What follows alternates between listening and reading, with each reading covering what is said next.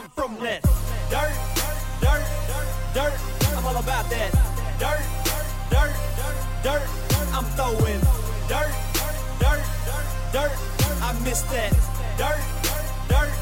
Gotta get back to I'm a dirt trackaholic. Call it what you call it. Saturday night, I am so Kenny Wallace on that dirt. And welcome back to Throttled Up the podcast. We've been off here for a couple weeks, had some work things come up, and tonight Matt is still at work. I'm hoping to head out this way. He may join us late. He may not make it. We'll just see. But exciting. Somebody we've been wanting to talk to for a while. I know Matt's going to be disappointed. Wilson Automotive Superstock driver, the number 45, Jamie Wilson, joins us in studio. Jamie, man, welcome to the program. Thank you. And we are going to jump in right away here with our first round of sponsors, and we'll be right back with Jamie. Race fans, In the Fast Lane Productions has rebranded itself as Dirt to Media. This is a huge win for us as race fans, as they will be expanding their coverage to 3 local racetracks. For a mere $9.99 a month, you can choose between race action from Thunder Valley, Twin Cities Raceway Park, or Brownstown Speedway. But really, who can choose? So for only $13.99 per month, upgrade to the VIP membership and receive video from all 3 tracks. The only question I have left for you is, what are you doing? Get over to dirttomedia.tv and sign up today.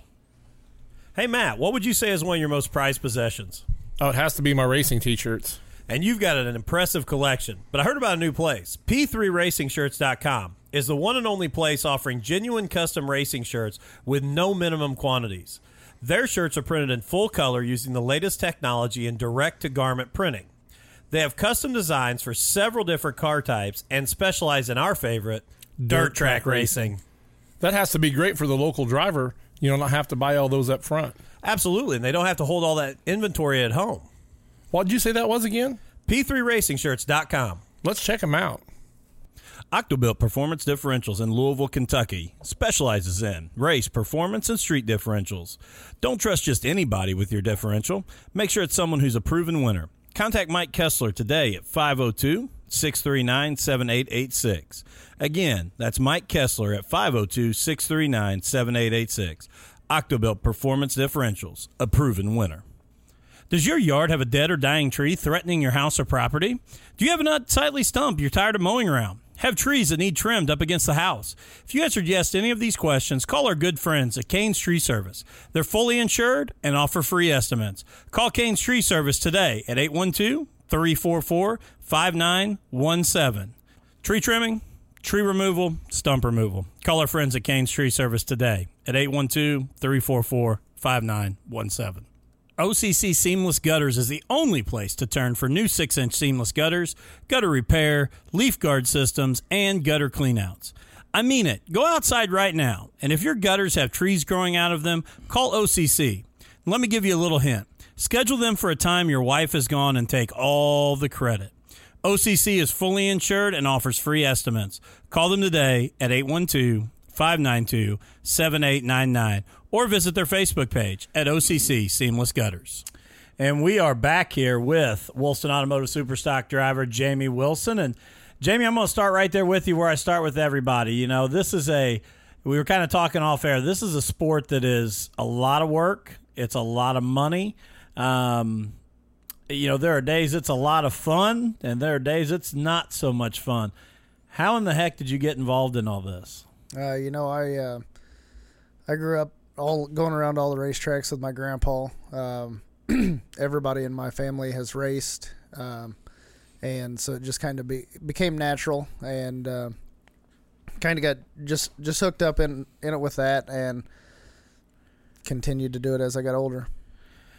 And we were talking a little bit before off air. You know, it's been a heck of a season for you this year, and you said it's one of those seasons where you wish you could race more. And correct me if I'm wrong, but 5 wins this season, correct? 5 or 6. I think 6 maybe. Okay, I may have missed one. I thought I counted 5, and but in that too, some big wins. Obviously, Scott Patman Memorial.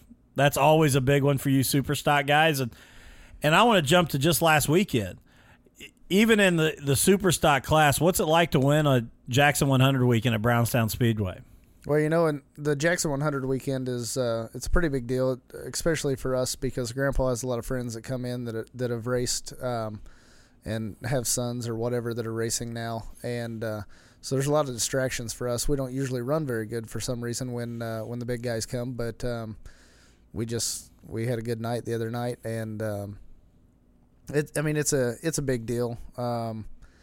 Racetrack's always a little bit more tricky when they're there than it is most nights, and to be able to win with that large of a crowd is pretty neat.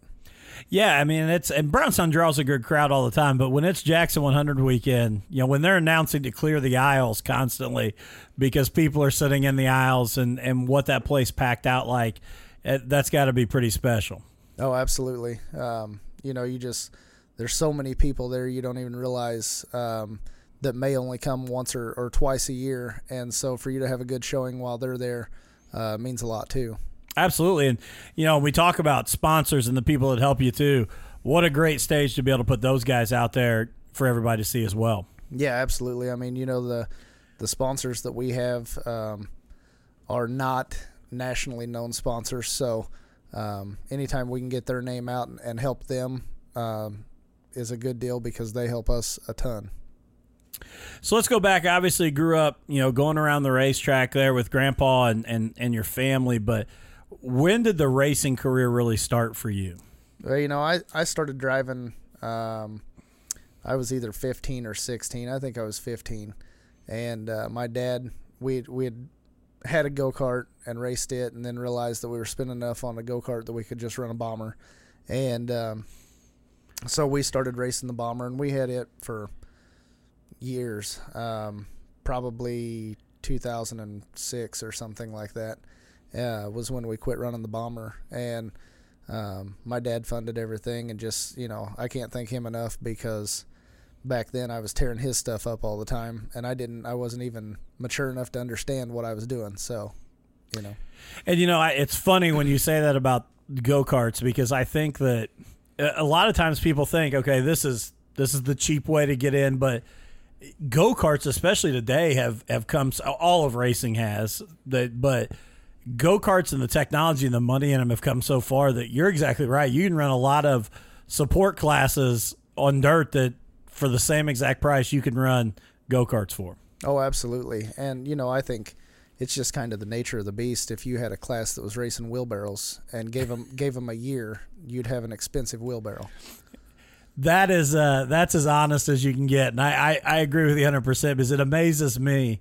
We were talking the other day, and, no disrespect to the Hornet class, but the money that's now being put in the Hornet class to run for $400 most weekends is just insane what's going in. But you're exactly right, and it's funny because the competitive nature of everybody that's involved in racing, if I can get a 10th, I'm going to go get it. Yeah. And you create, just kind of that spiral. So you start out in the bombers, and then where'd we go after that? We started in super stocks in I think we started actually in 09 because we won our first race in super stocks in 2010. And then we only won one and just kind of kept pushing along and really for the longest time, I thought maybe I'd just race forever, and my biggest feat was I beat Jeremy Hines one night, and then we had a good year in 14. We won one race and thought that we were kind of making some major headway, and then came 2015, and Matt and Tyler won every race. I could beat both of them, just not both of them on the same night. I could run second to Matt or second to Tyler, but I couldn't beat both of them. So it was just kind of one of those nights. Man, and that back then when those two were dominating it was, it was amazing to see each night how dominant they could be. And but and you go back to that, we talked about here before. It's amazing when you talk about, I thought at one point my best thing was going to be I beat Jeremy Hines one night, and then I pick up the one win, and then I start getting headway. we talk, and this is no disrespect to any driver doing this right now because I've never sat in the seat. I've never won a race, so I'm not picking on anybody. When you start out just running well in that heat race, making the show is something. Then you pick up your first heat win. That's what you start counting. I've picked up these heat wins. And it's so funny that once you get that first feature win, you forget about every heat race you've ever won. Now I'm counting features. And then you start getting some of that momentum and a little bit of roll there. And where it can take you is pretty cool. So and then, obviously you go through that, but where do we end up after that year with Tyler and Matt kind of dominating everything? We I always tell everybody we kind of got lucky because in 15, that's when they were dominant. And then Tyler moved on to a crate and Matt moved back to a modified. And so 16 and 17, we were it was just open door for us. And we were lucky enough to have been the third place car the years before. And we learned a lot. And started winning races, and honestly, it's about confidence. You start winning races, and you start thinking that your stuff's better than everybody else's, and really you just start putting your car in positions that you wouldn't have done before, and realize that, how to win, I guess. And that's a great point, too. And I think even going back to car setup, and we talk about this with a lot of young guys that we've talked to on here, a lot of times they want to throw the kitchen sink at everything because, okay, I can't catch him. I need to change everything. And you're exactly right. As you start to win, you start getting that confidence that, this small little tweak will do it. Or I don't need to change anything. I just need to be more consistent. I need to hit my marks.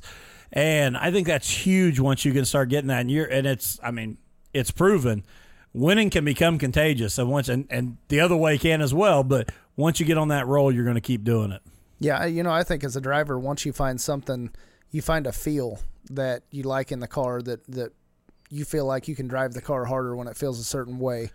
I think that's a big thing, and that's something that we've been kind of chasing this year. We built this new car. It was a different type of car than what we have had in the past, and it never has. It's been fast all year, but it's never had a good feel to it, and so we've been chasing this good feel all year. And, honestly, I don't know if I want to find the good feel because the car's pretty good, but it still just doesn't feel that good. Right. Well, and we've talked about that on here, too, because, you walk through the pits and somebody can say, man, if I just had Jamie's stuff, or if I just had Marty O'Neill's equipment, or if I just had, Devin's stuff. But what you just said is so true. Yeah, your stuff's fast. Marty's stuff is fast. Whoever we're talking about that's running up front's fast. But if it's not fit to your driving style or set up to it, if you don't have that feel, and obviously you've still been fast without it, it's not always going to work. It's not just about I can plug myself in this and I'm going to win races. You've got to be able to set that up to what your driving style, the way you want to attack, the racetrack and the corners. And I think it's interesting to hear you say, even though I've been fast, I still don't have that feel. And is it something to where you just don't trust it as much? It's really just more about... it's really just more about a feeling. I like to drive a car in the corner pretty hard, and I like it to feel like it's underneath me when I do that. And this car that I've got now, it feels like it's going to spin out all the time. And, really? I've talked to a few guys, and they've said that it doesn't look like that. And yeah, on video it doesn't, but in the seat it feels uneasy. And it always amazes me. And again, I've never sat in you guys' seat, and it's why I love what you guys do. I've said forever, I don't know that I have the guts to drive it down in there. And I understand what you're saying with the field, because the fact that you guys push it right down in there to the brink and that, all right, it's going to turn for me, that's a feeling that none of us can ever experience. I don't push my street car to the point of, all right, I'm going to crank this thing left and it's going to go for me. You guys do it every lap, and it's the only way to be fast. Yeah, absolutely. I mean, you got to have a lot of trust in your stuff, and if you do trust your stuff, you can drive it really hard. And if you don't trust your stuff, or you have something that's just very inconsistent, then it's kind of hard to convince yourself to drive in beside somebody else's expensive equipment and take a chance on destroying it. And obviously, as we talk about, coming into this year, new car, and obviously, this group of super stock guys, in my opinion, we've talked about on here, this is the most competitive class at Brownstown that I've seen in a long time. When you talk about guys like you and Boatneck and Aubrey Mounts and Tucker Chastain and Derek Clegg being up there now, there's 6, 7, 8 cars deep that can run well and win any night. Now, when you look down the winners list, it's been a pretty consistent group of guys that are winning, but that second, third, fourth place is always up for grabs, and it's been a really competitive group this year. Yeah, you know, the group of guys that and girls that we're racing against, I don't know that I've ever been a part of a super stock group that was that competitive. I mean, there's always been, this guy's fast at this track and this guy's fast at that track. But when you come to Brownstown, there's really like, 6 or 7 different people that could win on a given night. And actually there's probably 6 or 7 that have already won this year. Yeah. At some point, And the other thing that amazes me watching you guys in your class is it's one of the cleanest classes I've seen. And it's kudos to all you guys and the talent you guys have, but you talk about how competitive it is and how bad all of you guys want to win, but that class is so much fun to watch if you're a true race fan, because I always say that you got some of those race fans that only show up to watch you guys tear your stuff up, and they have no idea what it costs you guys or the work to do it. But you guys can run side by side, lap after lap after lap, trade passes, trade leads, and it's clean all night long. And it's just amazing to watch you guys race and work back and forth together. Yeah, I think a lot of it is really just the guys at Brownstown in general, and I'm not saying anything bad about any other track, but the guys that we race with at Brownstown for the most part have a lot of respect for each other and what they've done in years past and or are doing now. And, nobody wants to work on their car all week, especially because somebody else tore it up. So for the most part, I don't think there's a whole lot of people that that you're afraid to race around. Let me tell you that. Let me ask you this: when you went from obviously go-kart to bomber to the super stock, what were the biggest differences there as you started to change and adjust?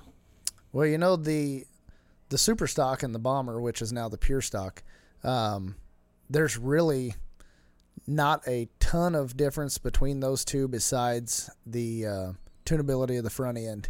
The pure stocks, or what was the bombers before, there wasn't as much adjustability on the front, but the back end of the car was about the same. And actually, the reason we switched from a bomber to a super stock was because at that time, the bomber rules were getting a bit out of hand, and which I can't blame anybody but myself and other people. But they were getting kind of out of hand, and we realized that we were spending enough money that we could be racing for double the money. And so we decided to build a super stock, and we thought, well, if we're not winning in the bomber, so if we're running third or fourth, we can be making a lot more money than we are now. So, and again, it goes back to like we talked about with the go-kart stuff. It's amazing where those, and it's what kills classes too. And I love that you say you can't blame anybody but yourself and others, because it's like I loved watching the Crown Vics when they came over to Brownstown. I love what they're trying to do with the Crown Vics. But in the back of my head, not knocking that series at all, in the back of my head, I'm thinking, give them 5 years. Yeah. Because they'll work something that'll be, let's just do this, and then we'll just do this. And then all of a sudden, the Crown Vic class is the same as everything else. We've got all this money sunk into it. So I hope that I'm wrong, but watching what the other classes have done, it always ends up that way. Because like you said, we have wheelbarrow races, and they'll find a way to make an expensive wheelbarrow. Yeah, I mean, racers are racers. We want to go fast. If you're not winning, you're trying to figure out something fast. And once you figure it out, if you beat somebody, you're not going to tell them about it. So, and that's where the sport came from. I mean, when you go back all the way to moonshiners and running moonshine, the whole idea was to outrun somebody, was to win and to modify your car where it can. And I know the Facebook warriors get all upset, but nobody downright cheating.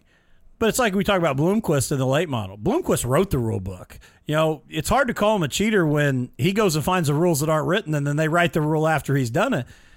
that's what racing's all about, is finding that next little thing. And then once everybody figures that out, it's finding the next little thing to give yourself an advantage. Yeah, and I think most classes try to piggyback off of stuff like the late models. You see what the late model guys are doing, and so people start to try a little bit of that stuff, and then you realize that maybe what they're doing you can't go all the way with because you don't have the kind of mechanical traction they do, but you can go part of the way with it, and it helps. So, it's just kind of a trade-off, but I think everybody kind of piggybacks from something above the class where they are. And let's talk a little bit about that. In your time running the Super Stock, what's some of the biggest advancements or changes you've seen in technology in the car? Oh, by far shocks. Shocks on these things mean more than anything. And I didn't realize it until a few years ago. And we got our first set of good shocks, and my shock guy, he was building the shocks, and he handed me a set of shocks and said, put them on your car. And so I started asking about a certain valving and when I needed to change in the middle of the night. And he kind of looked at me like I was stupid. And he said, why would you do that? I was like, well, I don't know. I just always have. And he said, well, you're not going to do that. You're going to put these on your car and race them until they get bent and then bring them back to me and I'll fix them. And so, by far, I think that's the biggest change. And I also think, I know people are going to hate me for this, but I think that's the easiest way that they could pull back in the reins on some of these classes is by limiting shocks. And I agree 100% with you, and I know that in the same boat that you just said, people will hate hearing that statement, but it's where it's grown so fast and it makes such a difference. The ability to have really, really good shocks totally changes the way you set up a car, and it's amazing to me. When we talk to some of these old timers that have been doing this forever and talk about, we found this car back behind the car lot in the junk and pulled it out and we put a roll cage in it. We raced it that night, and to think where we've gotten now, even in these support classes, talking about the shocks and how much you can dial them in and the way it will affect a car and the way it'll change a car. There's nothing else like it, what you can do today. Yeah, absolutely. Boatnick, built this new car, and his car came out, and his stuff's been fast most of the year. But I've been on him trying to get shocks, and he's kind of stubborn and going to do everything with off-the-wall shocks, or off-the-shelf shocks, I should say. But boy, he went out and bought a set of shocks 2 weeks ago, and he put a hurting on us. I was starting to think maybe I was the idiot in the class that. Well, and that's the scary thing is when you watch some guys that, don't have some of that stuff and you think, man, when they figure it out, it's going to get ugly fast. Yeah, Matt was beating us up with off the wall or off the shelf shocks. And then the first week that he had Corey's new shocks, boy, I mean, I looked up and I couldn't even see him. I wasn't even on the same straightaway. That's unbelievable that one element could make that big of a difference, and it's huge. And I think this is where a lot of fans and a lot of rookie drivers even miss it. Everybody talks about the engine and cheater motors and all this, and the whole thing is, and I always talk about, go watch a modified, because the modified's got the same amount of horsepower that most crates have got. The difference is that skinny back tire, because it don't matter. You can put as big engine in as you want in it. If you can't transfer that from the engine to the tire to the ground, it doesn't matter. You still got to be able to create traction and create drive, and that's where those shocks come in that just create an endless amount of power coming off of it. Yeah, that the modified deal, we had the modified last year and we had a really rough year with it, but those things are, I haven't driven a late model. I drove one time, but with driving the modified, that was probably the most fun driving a car that I've had. It wasn't the most fun with the money we were spending, but the traction that they have and the bars and all that stuff just made the racing a lot more fun. And I love the modified class, and it amazes me sometimes the young guys that jump into that class right away, because That's a tough class to go race if you've not got experience with it.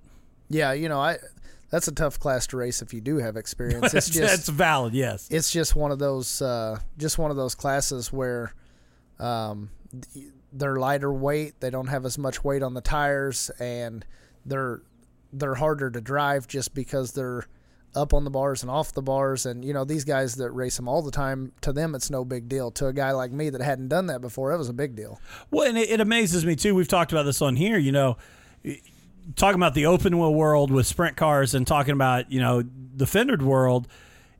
Marty O'Neill, when he got in the sprint car last year at Fun Fest, I mean, he was as uncomfortable as could be and couldn't keep the thing straight and was all over the place. And that's a guy that can make that late model look as smooth as can be going around that track. And the difference and like you said, to a sprint car guy, that's nothing. But when I talk to sprint car guys that have gotten a chance to drive a late model or something, it's, oh my gosh, it's big, it pushes, I feel like I'm taking up the whole track. Just that comfortable, how comfortable you are in those situations is unbelievable. And just like you said, to a modified guy, that's no big deal. I mean, it's just, it's smooth and it's what you're used to. Yeah, we got the modified. We bought a used one, and it was probably a mistake. It had a bad steering box, and we didn't know, and knocked the wall down twice with it before we got the new car. And I was pretty convinced. I was talking to some better mod drivers, and they were telling me, well, maybe you got off the gas too abruptly, and it'll turn to the right when it comes off the bars. And I'm then questioning myself, well, maybe it's all me. Maybe I just can't drive one of these things. These guys make it look so easy. And so I was so happy to find that we actually had some broken parts. There's a problem, not... Yeah, I was starting to question my ability. Well, and then that's scary in the sense of, now what do you do? Do I push it harder with the gas? You had a mechanical issue, but now I'm trying to change my driving style to it, to react to it. And I think that's the most amazing thing to me about watching drivers is and going back to some of these dominant runs. You talk about Matt and Tyler, and you look at Rick Gum right now in the pure stock. What amazes me, or Devin when he was dominating the mods, what amazes me is it's not just driver. The mechanicals have to stay right. I said that about Rick. The fact that Rick Gum hadn't blown a tire until just a few weeks ago is, or had something fail, is unbelievable to me, to have that much consistency. And same thing there. You've got a broken steering box, and now you're thinking, I got to change everything I drive, or maybe I can't drive this car. So, yeah, I was convinced that maybe I just couldn't drive one of those cars, and we had to end up buying a new chassis, and we were questioning ourselves the whole time we were doing it, just to prove. I had to prove to myself that I could get one around the racetrack. I wasn't sure I could run any good, but I wanted to make sure I could get it around the racetrack. And and not have that issue. So, hey, I do want to ask this. Michael Staples, which is Matt's brother, has asked the question, do you have any interest in moving to any other classes? I would love to move. I would love to try a late model. I don't want to spend the money that you do with a late model, especially, I've got girls playing sports, and there's not a lot of time to dedicate to it. So I would feel like moving up to any other class, I would feel like it was going to take enough sponsors that you wouldn't be able to leave them in the dark on your plans and schedule. So with the super stock, it just better fits what we're doing. I think super stocks in general, for the money you spend to build one versus the money that you're racing for, is probably the most economical class out there right now. But I would absolutely love to run a late model, and I'd love to run a modified too. I just don't want to spend the money to do it. Yeah, and I think it's got to be tough, and you tell me, obviously you've got more experience with it. I think it's got to be tough when you're running well, and I get that some people say, well, when you're running well, that's when you want to make the jump to the next thing. But you've got the equipment, you've got it figured out, you're running well. I think for me, that would make it tougher to say, all right, I'm selling everything out, I'm going to jump into the unknown. I mean, again, when you're, like you said, when you've got kids and other things, other responsibilities, I think I'd enjoy just knowing I can go to the track and be competitive. Well, and we did that. We had two, 16 and 17, we ran really well. And when 17 was over, really we didn't feel like we had anything left to prove, and we were just looking for a different challenge, and that's when we decided to do the modified. And if I had to go back and do it, I probably still would have done the same thing. I would not have bought a used car. I would have just built one brand new, and I would have been money ahead. And actually, if I would have done that, I might still be doing it, but I decided my crew guys absolutely hated it because they didn't know much about it. I didn't know much about it, so we were just kind of blind leading the blind and waiting on people to tell us what to do. And so coming into this year, we either had to build a lot bigger engine and then nobody really like it or know what we're doing, or just come back to what's comfortable. And that's kind of what we did. And when you talk about blind leading the blind and listening for somebody to tell you what to do, that's a scary thing too, because you got to really trust one person. Again, going back to some guys that are, that first get in, they try to listen to everybody. Well, again, everybody's got different driving styles, what they do, what you try and throw everything at it and you never get anywhere. So I want to go back though. You said that why would you, looking back, have rather just built a car than bought that used car? Well, just because when you buy somebody in racing, when you buy somebody's used stuff, there's a good chance that they don't have their best stuff on it.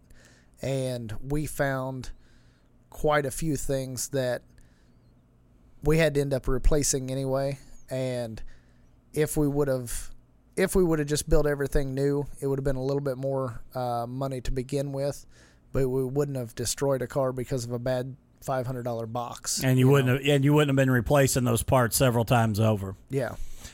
And that's another great point to learn from for a young guy from experience from you, that sometimes, it may be better to wait an extra year if you're trying to save some money up and build your own stuff than, you see that deal that looks like the deal of the century and sometimes maybe it's not. Oh yeah, that's absolutely how this was. It was one of those deals where we saw the money that they were asking for it and thought this is a great deal.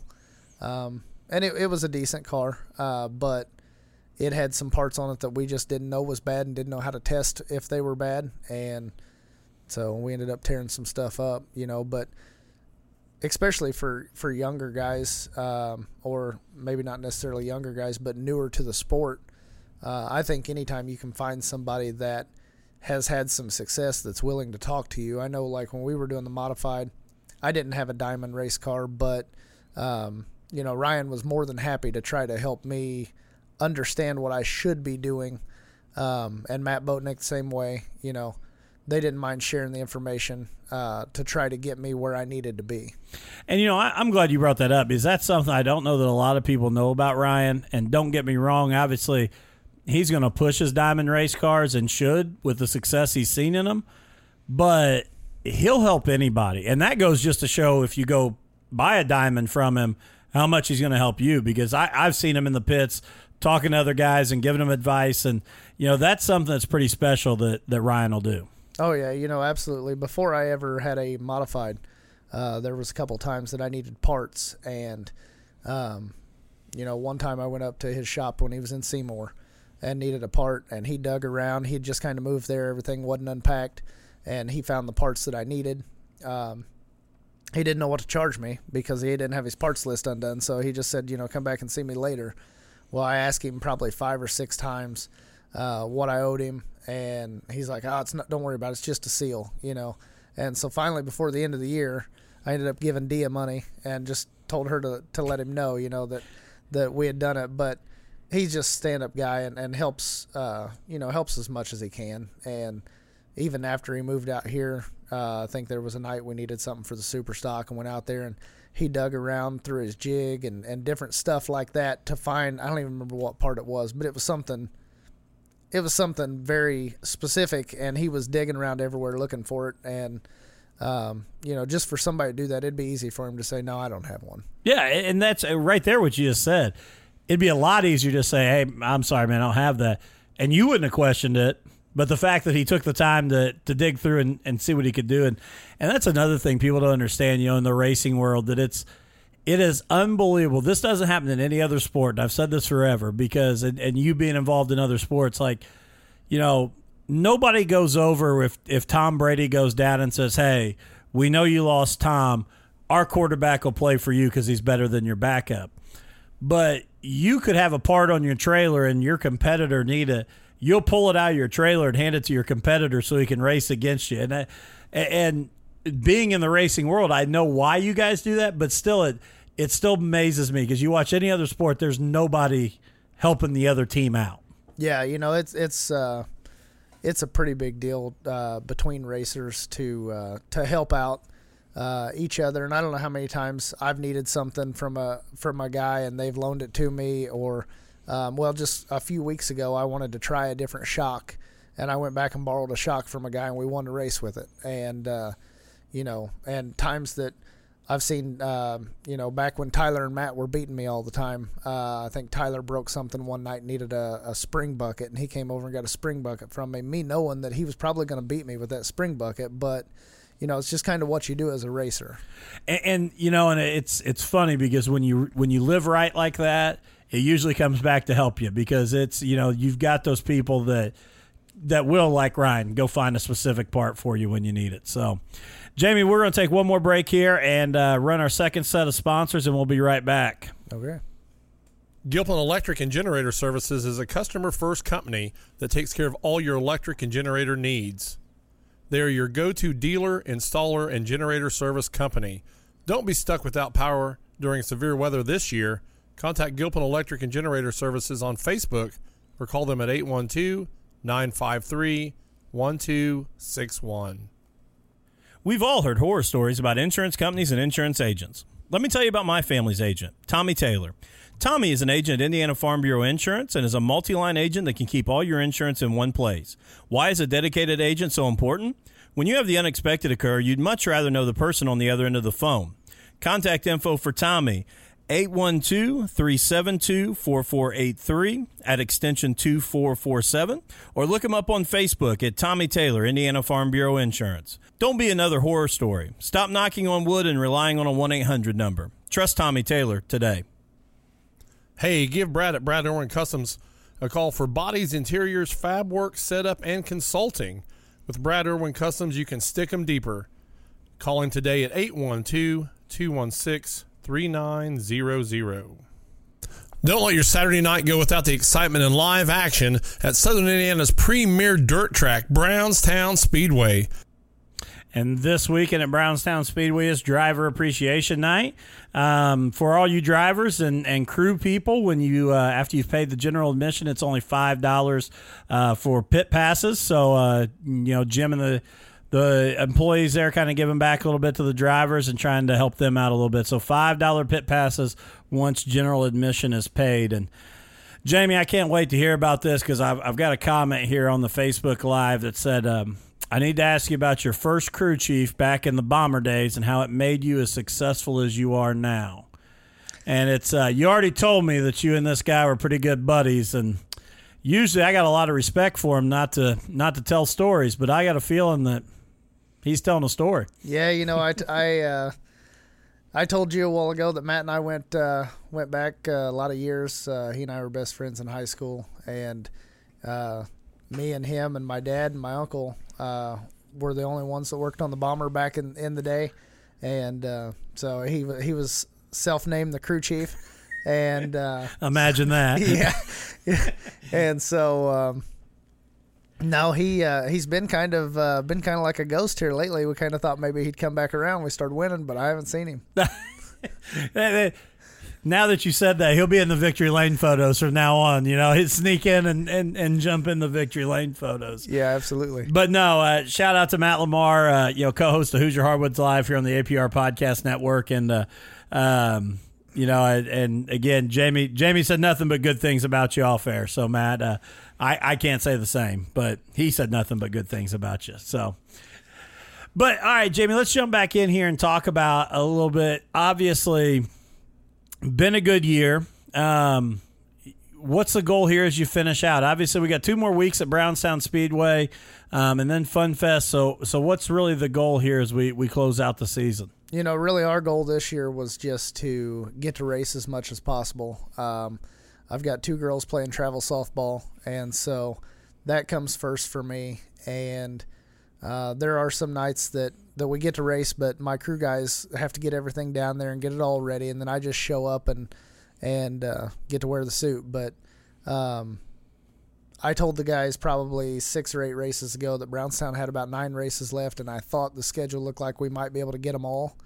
And so our goal is just to be able to race the next 3 races at Brownstown, and I'd really like to be able to go run that race at Montpelier. It's called the Monster Mash, I think. It's got probably the coolest trophy I've ever seen, and I've always kind of wanted that trophy. I don't even know what it pays, but the trophy's pretty neat. The trophy's enough that you're gonna go, and you know that's what's so funny to me too. When we get to the end of the year, you know, obviously the pay's great, but once you get to the end of the year, just cool trophies, cool events, it's worth getting in and racing. Yeah, you know, as long as your stuff's running good and you've got, you know, you think you got plenty of laps left on your engine and stuff like that, it's kind of stress-free. You know, points are winding down. People aren't as stressed about that stuff, which we're not running for points anyway, but I know the guys that are running for points are probably thinking about that a lot. You know, and I do want to ask you about that. And obviously, you know, with your family and as busy as you are, and the fact that you're even racing with girls in travel softball is amazing, because I know what travel softball and travel baseball can encounter. Do you enjoy it more not racing for points and just being able to go out and look for a win?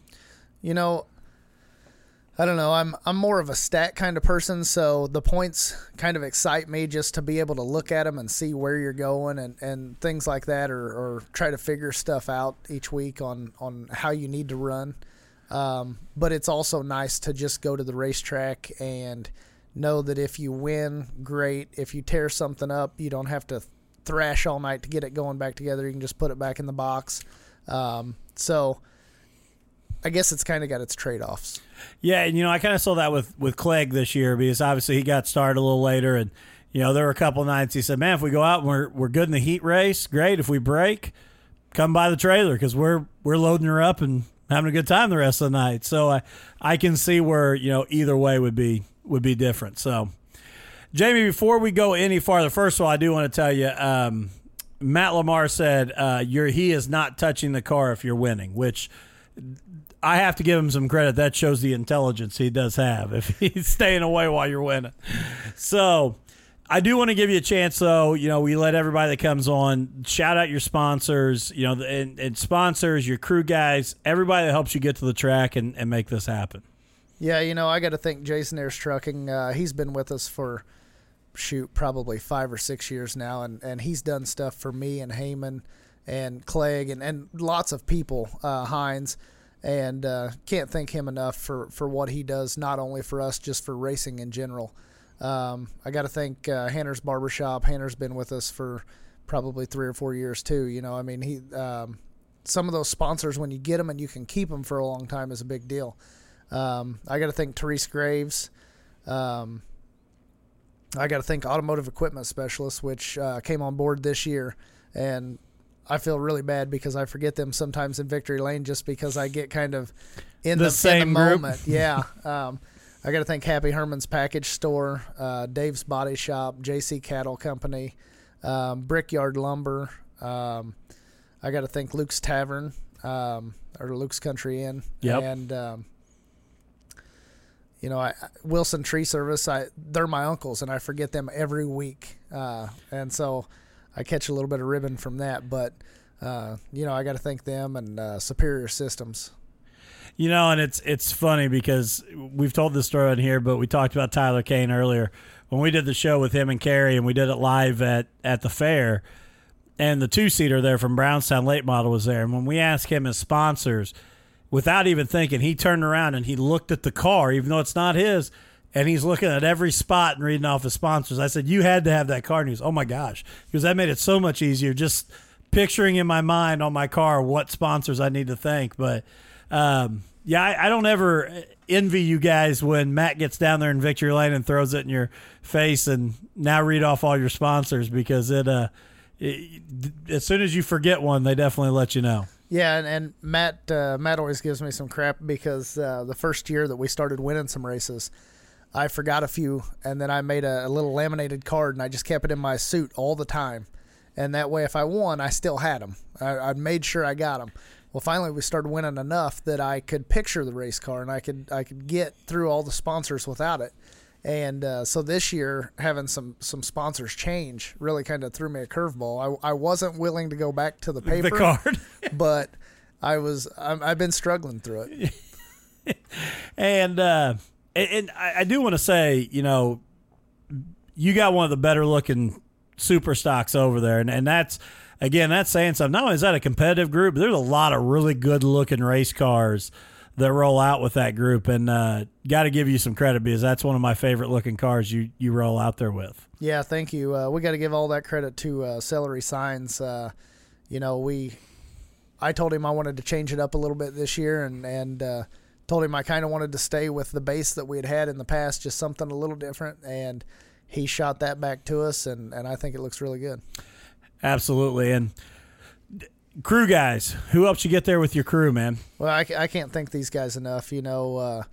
My dad, he works his butt off on the car most weeks right now. He just had surgery on his shoulder, so he's kind of gimped around one arm. I walked in the shop a while ago, and he was trying to dismount a tire with one arm. And so we've been kind of giving him some crap about that. But I got to thank Doug Asbury. He comes out every Wednesday and gets tires done. And whether I'm there or not, he's in the garage getting tires done on Wednesdays.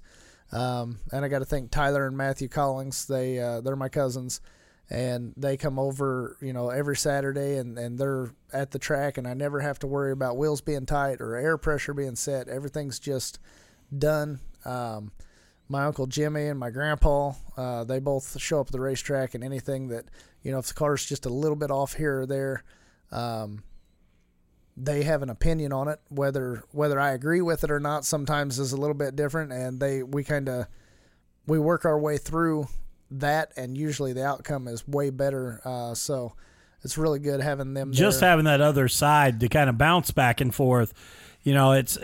You can't have all yes people just tell you, yeah, Jamie, that's great. You got to have somebody to make you think kind of through that stuff. So I'm sure that's huge. Oh yeah, absolutely. Sometimes I come up with some stuff, and we tried some stuff 2 weeks ago, and the car was really bad all night long, and it was just kind of more of us. We were trying to make it better, but we made it worse, and then we just kind of regrouped, and the car was a lot better this past week. So, I think you got to do that, especially if you're running toward the front or you are up front, because the other guys that are up there are getting better, and they're trying to get better too. And I think that's another great point you made right there, is that I think sometimes when you get to that, I'm running second and third consistently, you can get complacent. But the problem is the guy running first is still trying to get better. It's not, I go back to, Rick Gum and the Pure Stocks. He isn't rolling out every week going, I'm good. He's trying to get faster every week, and if you're not working to get better, you're only getting worse. So yeah, and we kind of picked a bad week to be testing when Matt got those shocks, because that made it even worse. That made it look, yeah, absolutely. And obviously, we talked about those crew guys and what you can trust them with, and having that group that that things are going to get done. And it's got to be just a huge relief to you to know that when you show up at the track and that you can really focus on driving. You're not thinking about tire pressure and are the wheels tight and is this done. You can really focus on driving and knowing how the car feels. Because I say that all the time too. If you're a guy that doesn't have that great crew support, when you're on the track, you're already thinking, okay, as soon as I get this thing in the pits, I got to get this done, this done, this done, this done.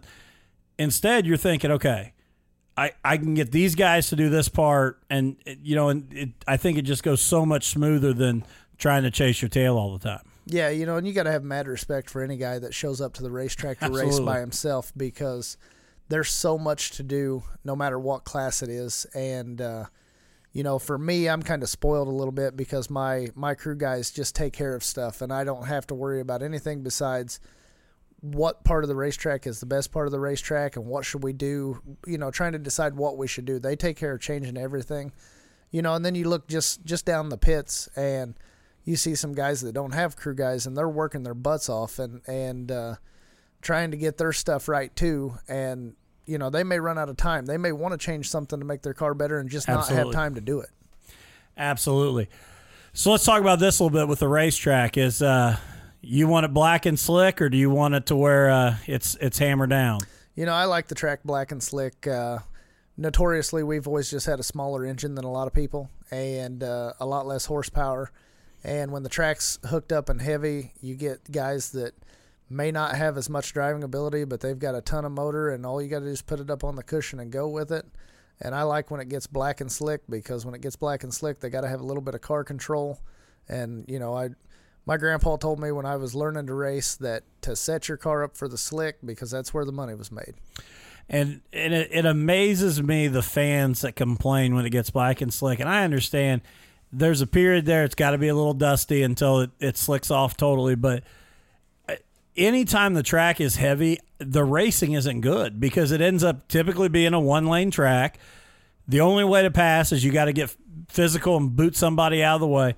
When it's black and slick, and like I said, with you guys' class, you'll get three wide racing all night long, and there's nothing better than watching you guys slide back and forth and be able to move and run multiple lines, and find where the track is the best. Yeah, I think when you can move around, it's a lot more fun as a driver. And that's how we actually ended up testing a few weeks ago. We looked at the pill draw that we had. We were going to start toward the back of the heat race, and we knew that the guy starting on the front row was probably going to be gone by the time we got around everybody. And so we thought, we're probably going to run second anyway. Let's try something and see if we can make the car better. And it didn't make it better. We ended up still running second. So we decided to change that back and change something else for the feature, thinking that maybe we were going to make it better, and we still didn't. So, it's one of those where when the track's hooked up and heavy, that anybody that has a little bit of thought about it's going to be up in it, and they're going to be wide open, and there's not any way you're going to pass them. And obviously black and slick now, top, bottom, what do you want to run?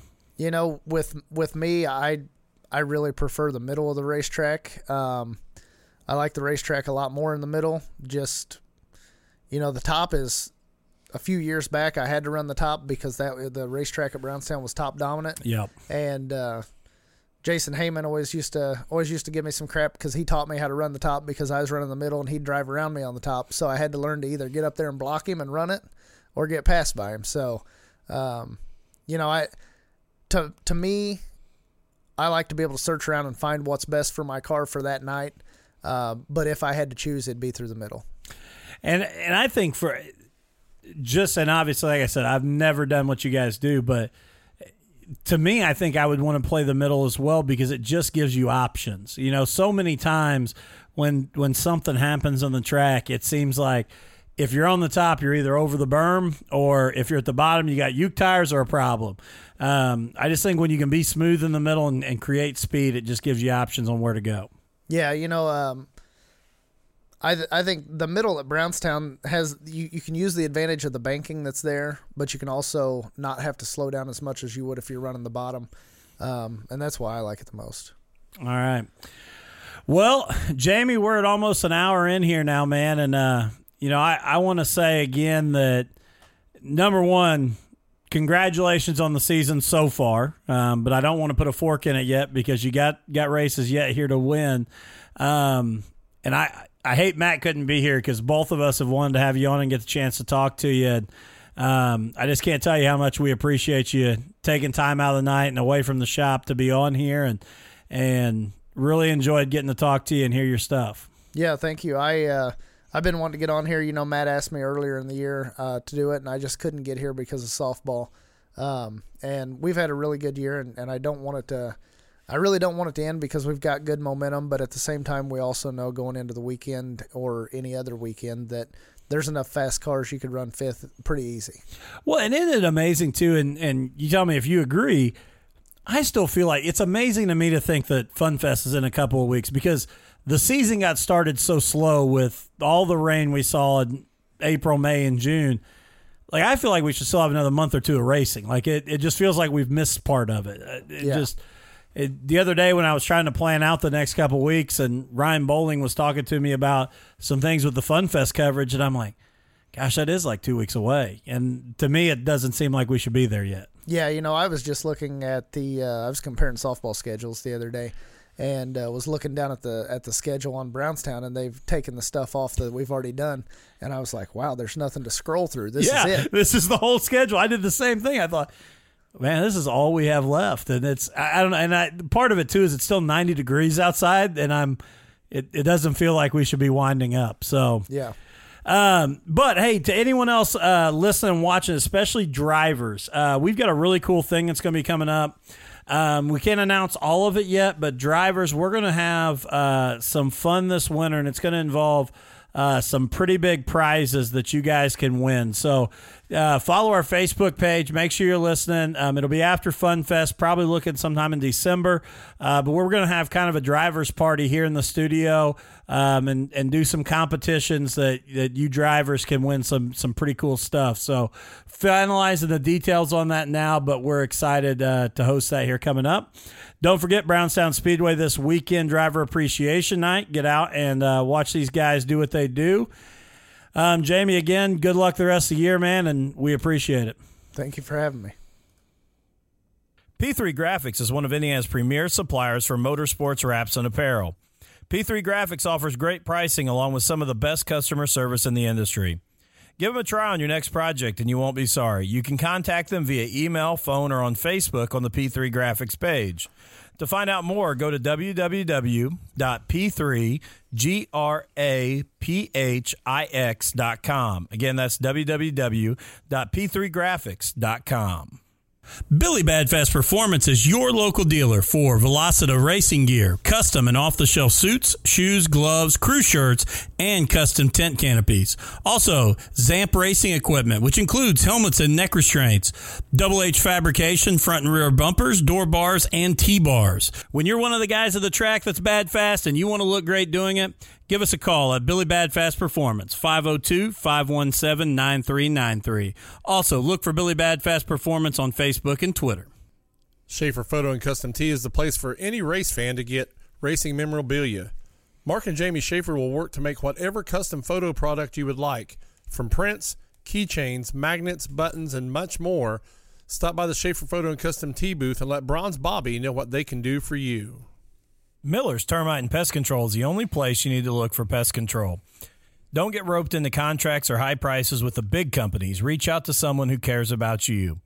They can handle any problem from termites, bed bugs, ants, spiders, etc. They also do lawn care. Where else can you keep the bugs out of your house and your yard looking sharp? Reach out to them today on Facebook at Miller's Termite and Pest Control. Email at pest_n_peace@yahoo.com or by phone at 812-767-5657.